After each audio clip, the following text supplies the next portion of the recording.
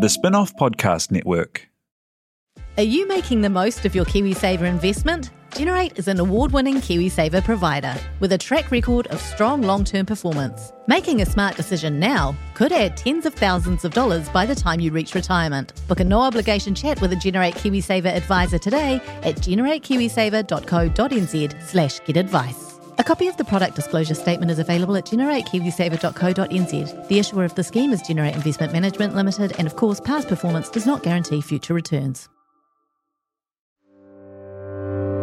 When the Facts Change is brought to you by the Spin-off Podcast Network in partnership with KiwiBank, the bank for Kiwi looking to get ahead in business and in life. A bank that delivers expertise in banking know-how, smart advice for business owners wanting to invest, grow their business or diversify. A bank that adapts with technology through the lens of its people and customers. It is a bank with heart that is driven by its purpose. Kiwi making Kiwi better off.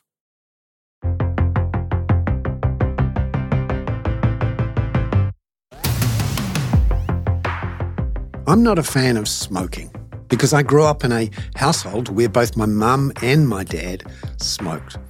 And me and my three brothers, who would be expected to follow on and grab a pack from mum and dad and get smoking early, we decided not to. And it's something that stuck with us. We really didn't like it. Luckily for us, mum and dad lived to a reasonably old age. My mum, touch wood, is still with us. My dad died just over the age of 80. But in many families, smoking is the thing that shortens lifespans and causes the most awful deaths. We know this. The science is absolutely bulletproof clear. There is data for Africa on how smoking causes deaths, about 5,000 a year in Aotearoa. And we know how much it costs for all of those people who are smoking, not just in terms of the health costs, the amount of time going through hospital for all sorts of respiratory and cardiovascular problems, but also the costs in terms of just the sheer pain and the grief of it all, and the lost productivity in work, if you want to be truly mercantile about it. We have a new government which is self-professed as a mercantile team. They are keen about the costs. They want to reduce the cost of doing business in government. They want to reduce the burden on taxpayers. So you'd think that a set of policies that reduce the cost of health by $5.1 billion in the years to come would be a good set of policies. They also like the idea that people are going to keep working, that they're going to be productive, that they're going to pay their taxes and not be a burden on the state. So you'd expect to see a significant love for any policies that gets people back to work, that ensures that they work for longer. In fact, when you look at the changes to our smoke-free rules at the end of last year that were legislated by the previous government and are now being unwound by this new coalition government, the numbers were done. We know how many lives are going to be saved. We know how much extra spending there'll be in the health system. We know how much the productivity for all of those people who will get sick is worth. In fact, we have a really clear idea from all the data that over many decades, overseas and here, about how many quality-adjusted life years will be lost by not going through with these policies of banning smoking for those people who were born from 2009 onwards, reducing the amount of nicotine in cigarettes, and sharply reducing the number of outlets from which you can buy cigarettes. Those policies will reduce health costs by $5.2 billion, increase productivity by $5.8 billion, and generate an extra 580,000 health-adjusted life years. In fact, if you don't put what they call a discount rate through these things, the benefits of these smoke-free policies are enormous. $20 billion, 2 million health-adjusted life years. What government would argue they need an extra $700 to $800 million in tobacco excise to pay for a tax cut, and in return they're quite happy for a bunch of mostly Māori people to die from smoking and to have the most awful health problems and problems with their communities, their working lives, all of that, just to pay for some tax cuts. It's like the government took off its mask and said, yeah, this is who we are. And it's awful. How do we know it's awful? Well, we speak to the researcher Andrew Wah from the University of Otago about the research done in advance of the legislation last year, which did that analysis, which did the cost-benefit analysis, which looked at how many health-adjusted life years would be saved. Like many, he feels betrayed by the government's decision to roll back those changes for the sake of some tax cuts. Tax cuts that will go mostly to people who are wealthy, who are Pākehā, who own property, and frankly, who need it much less than everyone else.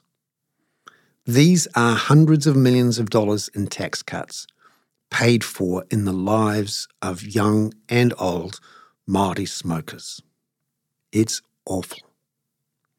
But in this week's episode of When the Facts Change, we find out how awful, how much the awfulness is worth. Well, Tanakwe, and welcome to the spin-offs When the Facts Change to Andrew Wah, who is an associate professor at the University of Otago's Division of Health Sciences, specialising in Māori public health. Andrew, thank you very much for coming onto the show. Kia ora.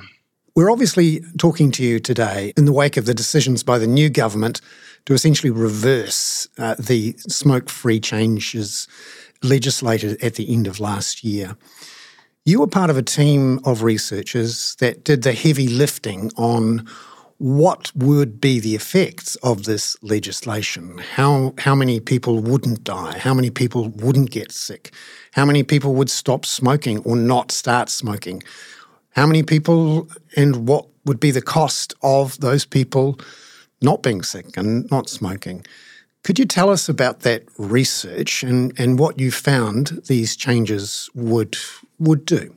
Thanks. Well, I think there's been, like as you mentioned, there's been a large body of researchers, both within Aotearoa and overseas as well. They've been working in this space for quite a few years.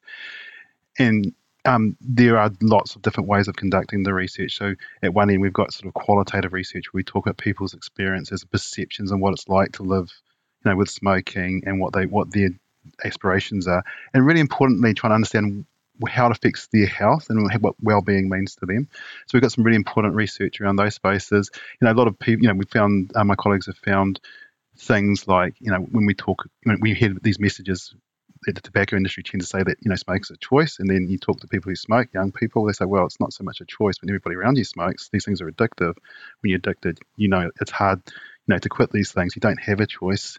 And then we have like population-based surveys where we just sort of count the number of people doing things. And so the Ministry of Health does that. We've got really good data, and it tells us how many people are smoking. And because we know how many people are smoking, we also know how many people are likely to die from smoking. It's between 1 and 2, to 2 and 3, depending on what you look at. So whatever way you look at it, it's a big number. And the latest estimates are around 5,000 people per annum die from smoking. So that's a mind-boggling number. So if you think about when the government first committed to the smoke-free goal, which was a national government, by the way, in 2011, that was to get it to a smoke-free country. We've had about over 50,000 people die. Our governments have been motivated by far less deaths to do far more in this space. In fact, all this government had to do was do nothing, just support the regulations going through. So that's another one, is just counting it and asking people what they would do or what they actually want. And so some of our research in that space has invariably found that people who smoke are really supportive of a lot of these measures. They want these. And some of the suggestions, some of the research that we've done, we would associate, like ask people, how many times have you quit? Do you support, do you trust government? It tells us that people who, I guess, have been really struggling to quit because it's a really hard thing to do. We know that nicotine is a really, really addictive substance. they struggle to do so, and they find it hard to do so. So they support a government coming in and protecting them from this process of quitting nicotine. We think gives them the choice about their life things. And you've done the research on the back of previous measures to reduce smoking. So we've had increases in taxes. We've had changes in legislation about who can buy tobacco. So there is some precedent, absolutely, some data which shows you when you shift one lever, you can have an effect on the number of people who die or the health costs.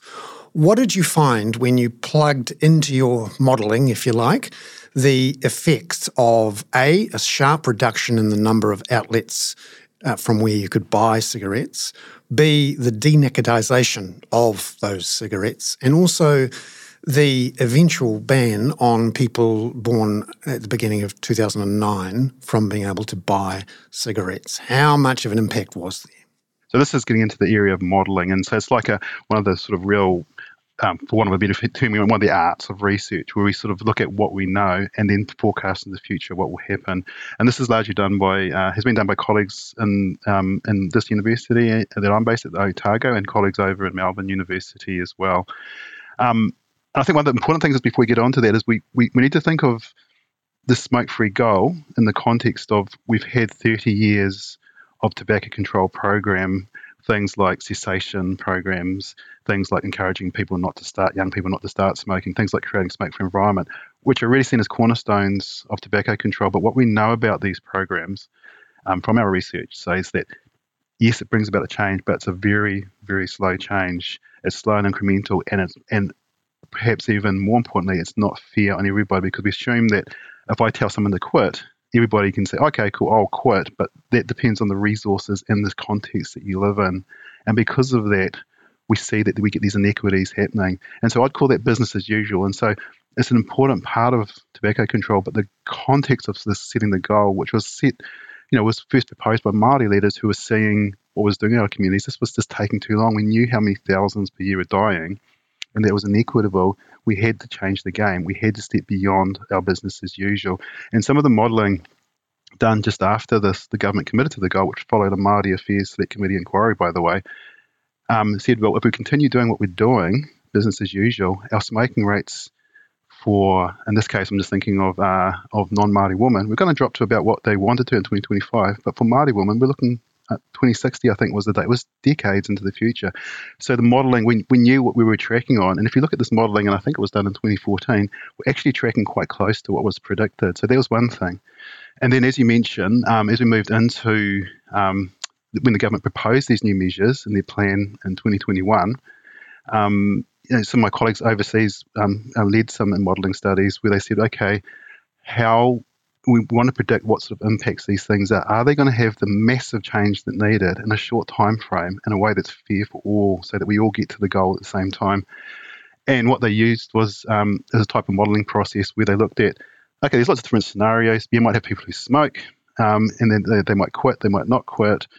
They might quit but use vapes. They might quit and not use vapes. So there's all these different outcomes you can work out, and then you can kind of work out the probability or the likelihood of each of those outcomes happening. It's really complicated, and when I look at it, my eyes start going cross-eyed a little bit because it's really complex. But what they do as part of this, look at, well, how do we figure out the probability of this happening? And that's based on the evidence that we know.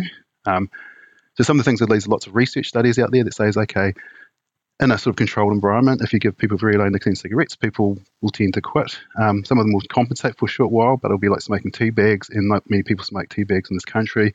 They'll give it up after a pretty short time. So it's pretty important impact. And then things like what would happen with reduced retail. And they sort of plug in all these things, and then there's a few bits where we don't know, and they go through what's called an expert elicitation process. So they get a whole bunch of people who know a bit about this area, and they figure out, and they give them a survey, and they go through this process and say, well, based on this, what do you think will happen? And it's and it gives you basically what I'd say is a fairly conservative answer to what might happen when these things come in place. And that's an expert, an educated estimate of what would happen. And I'd hasten to add, you often hear about the 95% safer vape discussion. that was from an expert elicitation process. And in some ways it makes sense. You think, oh, well, it's got all these nasty things in it, but they're not as nasty as tobacco, probably this much safer. So that's how that works. But I'd really hasten to say with that is that it's only one part of the process. And so what they did is they put this through, they put the very low nicotine cigarettes. So the theory behind there, if you make them cigarettes essentially non-addictive, people are not going to smoke them. And if people don't smoke them, they're not get harmed by them. So that's the theory there. So it's kind of a straightforward one. The other one is reducing access to retail tobacco outlets by 90%. So if you're a marketer, the first rule of marketing is make your product available in every street store, every service station, and every supermarket, which is exactly where cigarettes are available. So worked out how to do that, and there's lots of ways of doing it. So no process is perfect. And then the third way was introduce the idea of the smoke-free generation. So this is where we protect our future generations from smoking. And so I think it's people born after 2009, I think. If when they reach the age of 18, they will never be able to buy cigarettes, which is legal age of purchase. And so effectively you create the smoke-free generation going forward. And I think it's a really important measure and sends an important message. But when you think about it just for that one, it's actually a long play one, that one. When the Facts Change is brought to you in partnership with Kiwibank to help you understand the issues affecting the economy. And that's what their team of experts is here to do too. Here's Kiwibank economist Sabrina Delgado on the current grim status of the global and local economy. Globally, economic output and activity is slowing. Higher interest rates are weighing heavily on demand and crushing activity. It's not pretty, but it's what's needed to bring down inflation. Here in Aotearoa, the outlook is soft at best. Our impressive surge in net migration helps lift activity, but still the economy is weakening under the weight of the Reserve Bank and a softening global backdrop. Visit kiwibank.co.nz to stay up to date with detailed economic analysis and forecasts from Sabrina and other Kiwibank experts. They take big issues from both here and overseas and make them relevant to Kiwi businesses. Ready to rediscover the joys of cycling? With over 300 kilometres of cycle paths across Tāmaki Makaurau, jumping on your bike and going for a ride is such a fun way to discover the city from a different perspective. Cycling is getting more and more popular across Auckland, so now's a great time to join the hype and give cycling a go. Head to at.govt/cycling to find your nearest cycleway today.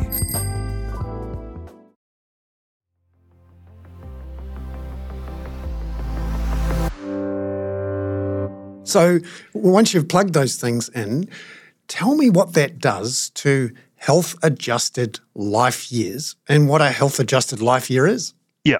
So what it does is we get an estimate of how many people will quit smoking or do something different, and then we know that if people quit smoking, especially before a certain age, we know how this will affect their how many people will die, which is mortality, and how many people will be sick or not well, which is morbidity. So things like, might smoking, increases risk of stroke, for instance. And so a person who has had a stroke, a severe stroke, will have, it will impact their well-being much more than a person who hasn't had a stroke. So we sort of factor all that sort of into it, and taking into account that, at the really rough end of the scale is somebody dying, which gets I think a number of 0. A stroke by severity, might have another sort of figure. So we sort of work out how many that person's health status and how many years they would experience that by, and then we put that into the model as well. And the number was extraordinary, particularly the undiscounted number. Over 500,000 years saved by these measures. If you, use what they call a discount rate to sort of, in theory, reduce the value of a life in the long distance future, which seems crazy to me. But the undiscounted number was over 2 million. Yes, and you got to remember, we're not just talking, because the way that many industries, and tobacco industry is a nasty example of this. Is it's not just the people who smoke in the current time, but the people that they need to recruit to take smoking up into the future, our young people. So we're not just talking about people quitting, we're talking about people never starting. And so it's mind-boggling numbers. And I think I was just looking at the numbers again myself in terms of, the number of deaths that would save over the next 20 years or so. It's over 8,000 in total, over 2,000 for Māori. And we think that's the conservative estimate. So good Lord, this is how many thousands of people need to die before somebody takes action. And I think one of the challenges for this, for I guess it's a general challenge in public health, and I think it's probably something that the listeners will be interested in, is you don't see these people in car accidents. You don't see these people on the news. They pass away or live lives away from the public media, dying in, intensive care from lung cancer, all these things. We don't see them, but they do happen, and they do affect our communities. It obviously affects the people involved, but the whānau, the loss of, social structure, the cost, the loss of income, all these things take a toll in our society. You've no doubt interviewed many people who have been sick or been affected by deaths. Can you give us an example of what's surprised you or struck you about the damage done by smoking? One of the things that I'm not sure if it's a surprise, but the way we sometimes fall, and I like that you've mentioned health adjusted life years, sometimes we just think about the health state impacts of smoking, and that's a particular angle on how we understand health, which is really important. Obviously, sickness and death is really important, but it affects our families, our whānau, and much more than just that. It affects us in terms of, people not being around on the marae, for Māori, because it really affects our life expectancy, which means in our communities we have less elders around and all that sort of stuff. So the impacts and the freedoms, sometimes, we talk about, people's choice. And I think one of the things that sort of resonates with me is the fact that not smoking gives people choice. It's not a choice about whether they want to smoke or not. The fact that they're not smoking gives them the choice about their life, how they want to live lives that isn't dictated by having to have a cigarette, or, if we're going to go into vapes every other time that costs money and takes them out of a social situation. And could you just lay out for people the inequity involved here? It always stuns me when I look at the pure numbers, the charts, showing just how much higher the smoking rates are for Māori women, Māori men, and in particular young Māori women. Well, I think generally the inequities, and they haven't really changed for the past 2 to 3 decades, is that Māori men and women smoke at double the rates of non-Māori men and women. So it's around 20%, I think it is, at the latest count. And it has dropped, which is great, but it still means thousands of deaths. So there's this huge inequity in use. And one of the things I'd also point out is this isn't unique to Aotearoa. For Indigenous populations in Australia, in the US, Canada, and those sorts of places, we're very diverse. Some of them actually have traditional histories with the sacred tobacco plant. Well, I'm not talking sacred, I'm talking the commercialised, exploited version. Their smoking rates are invariably much, much higher than the general population. So when we talk inequity, and I think this is one of the things that our government is struggling with, we're talking about the experience of discrimination and colonisation. And, there's a lot of forms of discrimination when we talk about smoking and how people experience it. For females, it's about, it's sexism, and then it can be racism, and then it could be, and discrimination because you're on a lower income, because we assume that somebody who's presented with an option, a choice of going to a cessation service, who doesn't take that choice or can't quit, it's their fault that they don't quit. That's an inequity spelling out there. So the new government's got this idea of social investment. In fact, the finance minister is also the social investment minister. And there's this idea that you can intervene as a government by spending a bit of money here, a bit of money there, early enough in the process, and you can save a lot of money down the track on education or health or justice or whatever. How would you describe this intervention in terms of, how much, in a purely financial sense, money you could save down the track if you were a national government that was all about social investment?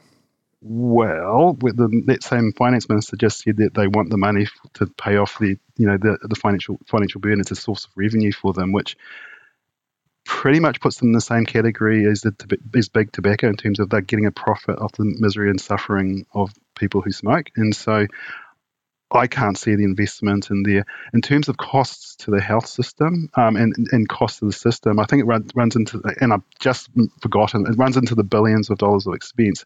But we're also talking about, if we're talking about social investment, we lose the investment because these people aren't around who pass away or live, lives with their well-being, affected, or loss of income themselves, or loss of income to the family over generations. And this is where we see this happens over generations. This is why it's so hard for some families and some communities to get out of, being in these income brackets, because these things just roll over generation from generation. And we blame them because we're saying they're making poor choices. And it just does my head in, sorry. But I can't see the investment, and I can't see how you can just be selectively investing in one bit and jumping out and doing another, and then at the same time, saying, oh, we're going to do tobacco tax because it helps us bring in money. So this government is very big on cost-benefit analysis and the idea that money shouldn't be wasted by the taxpayer. These sets of changes are estimated to reduce health spending by $5.1 billion, and that's including a discount rate. Apart from the discount rate, it's more than $10 billion. This government's also very keen on making sure lots of people work and pay taxes. When they're not alive or they're sick, they're not doing that and they're not being productive. In fact, the productivity benefits estimated are over $5 billion. So for the sake of $700 or $800 million of lost tobacco excise, which the government has said is needed to make tax cuts, they are essentially imposing costs on future governments and future people of at least $10 billion. And that is before you take into account just the sheer social and human cost of lost relatives, watching people die, feet being cut off, those sorts of things. What was your feeling when you heard that this government was going to unravel what was legislated last year? Well, I think it was a feeling of betrayal because this government has said that they supported it. I feel it was a failure in democracy because it wasn't on any of their manifestos. And I also feel, it was on, I think, Acts one, but it suddenly popped up out of nowhere. But also picking up on that point you said about, getting the tax revenue off them, this implies that they're dependent on them, so it's in their interest to keep them smoking. And that's the same as the tobacco industry. And also putting your point too about how much it costs, this means that they're committing to funding a tobacco control program into the indefinite future and kicking the problem down to another government, the issue down to another government. And the interventions that they're talked about aren't highly expensive interventions. Telling the tobacco companies to take the nicotine out of cigarettes is the tobacco company's problem. And we don't, and dairies don't have to sell this stuff, so we shouldn't have to be expected to, be held to ransom by people saying, well, illicit trade or whatever is going to happen, or there's going to be ram raids. It's just they don't have to do this thing. And then also, taking your point, if it's an evidence-based government, they need to look at the evidence and know that this isn't supported, these claims. Andrew Wah, who is a health researcher at the University of Otago, thank you so much for being on When the Facts Change. Great. Cheers. Thank you.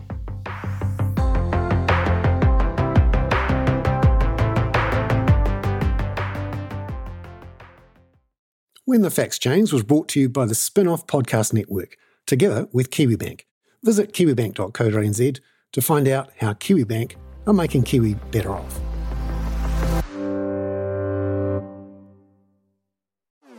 Talofa lover, I'm Madeline Chapman, editor at The Spin-Off. If you have the means, consider supporting our high-quality journalism by becoming a Spin-Off member. Sign up now at thespinoff.co.nz/donate. The Spin-Off Podcast Network.